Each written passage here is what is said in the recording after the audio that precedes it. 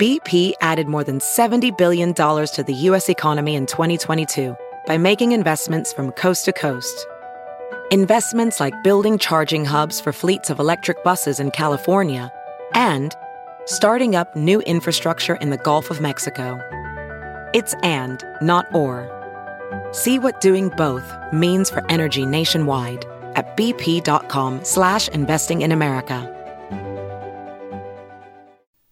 Good morning, I'm Margie Ellisor at Fox 2 with your St. Louis news, driven by Bomarito Automotive Group. St. Louis Circuit Attorney Kim Gardner files charges against the couple who waved guns at protesters. The McCloskeys are charged with felony unlawful use of a weapon. Gardner said the charges followed a thorough police investigation and that she would be open to resolving the charges with a diversion program, a form of probation that would mean no conviction if successfully completed. The St. Clair County, Illinois Health Department is offering free COVID-19 tests today. They're at Dupo Park from 10 to noon and 1 to 3. No appointment is necessary, but masks are required.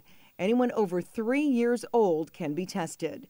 You'll get test results back from the health department in 2 to 5 days. From the Fox 2 Weather Department, active weather continues today thanks to a stalled front draped west to east across the region. Storms this morning and what may redevelop this afternoon will have the potential to produce heavy rain, strong winds, hail, still very warm and muggy with highs near 90. Tonight, a chance for storms low in the low 70s, more of the same than tomorrow, very warm and muggy.